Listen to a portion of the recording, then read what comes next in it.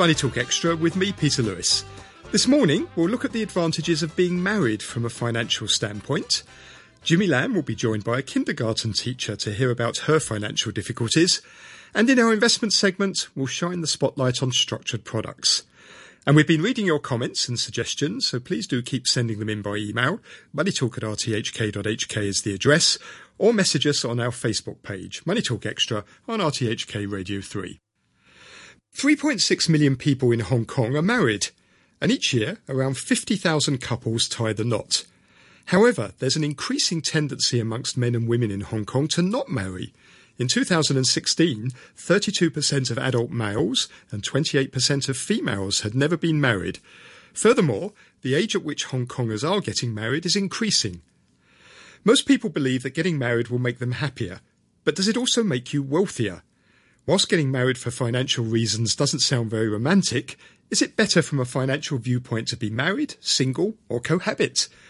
To try and answer that question, I went to see Marcus Durrell, partner and head of the Family Asset Protection Team at law firm Berwin Leighton Paisner in association with Haley Hohen Partners. Good morning, Marcus. Morning. First of all, in order to get married, what are the legal requirements you have to fulfil? You need to have an official marriage. You need to have an official marriage certificate. And to do that, that can be done by an official civil celebrant of marriages. Our marriage is a registry office. It needs to be a recognised marriage. And on the back of that, then, if there is a divorce, you then have a situation where you can make claims for what's called financial relief. And that's a very, very different matter for claims within a marriage than claims outside a marriage.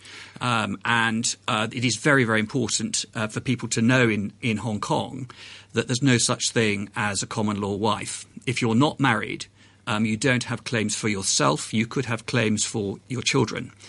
So the marriage certificate itself is a very valuable document. It immediately gives both parties technically claims against each other for financial relief. And what sort of benefits and protections from a legal standpoint, first of all, does marriage provide a couple? It basically gives them the rights to make applications for lump sum claims, capital claims, also maintenance claims, and also the court can make orders transferring properties from one to the other, property adjustment orders. And it can also, in really complex cases, make orders against trusts, which is a very important part of the financial setup in Hong Kong, where a lot of wealthy people have trusts.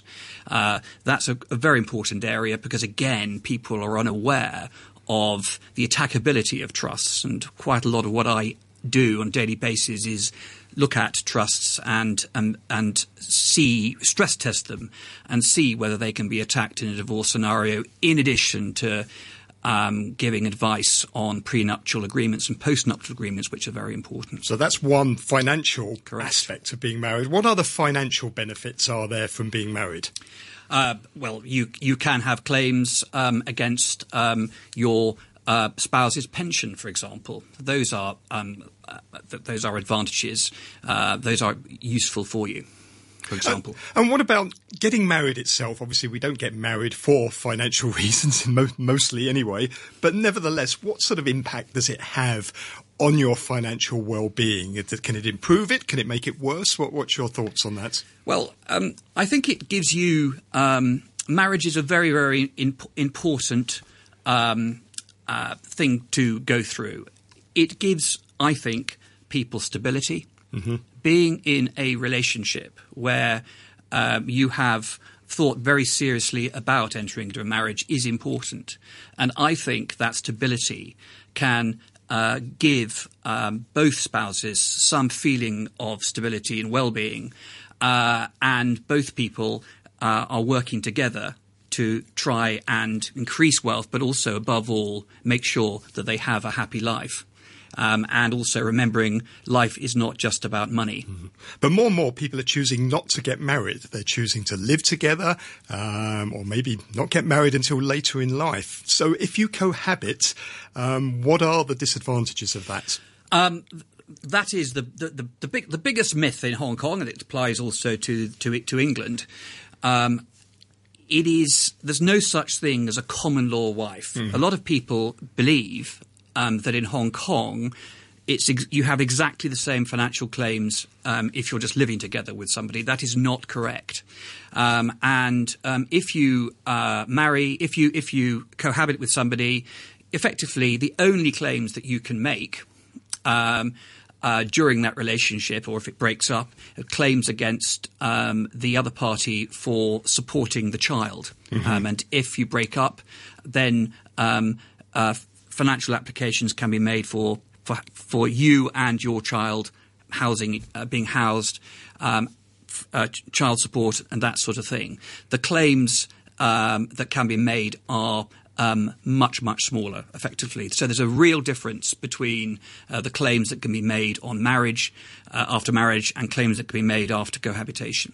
Now, there are some people that want to get married but can't. Same-sex couples are the obvious class there, but that's very much in the news these days. What is their situation? Well, unlike places like England, same-sex couples cannot get married, and they are in a very disadvantageous situation compared with England. For example, in England, it's possible for same-sex couples to get married and also for them to make claims, the same financial claims that can be made in a divorce with two heterosexual couples. So even if you are a same-sex couple who is legally married abroad in, say, the US, the UK or Australia, if you come to Hong Kong, you lose all the protections of being married? Absolutely do. It's a totally different jurisdiction. And what about when you retire? What impact does being married have on things like retirement benefits, pensions?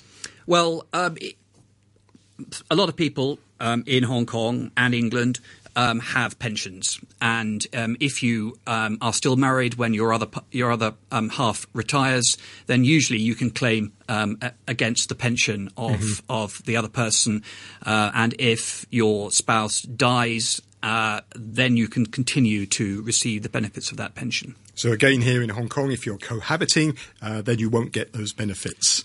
Correct. And health benefits, if you're an expat couple with maybe health insurance, are there benefits from being married?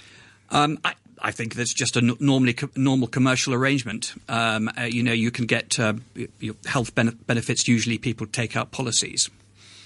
Now, finally, I mean, finances do really have a big impact on your happiness, really, as a married couple, Correct. don't they? A lot of couples enter marriage with a lot of debts, maybe student debts, the cost of the wedding itself. Can you give us an idea of how that does impact the future success of the marriage or your financial situation? If there are financial pressures entering into any relationship, that can put a strain on the relationship.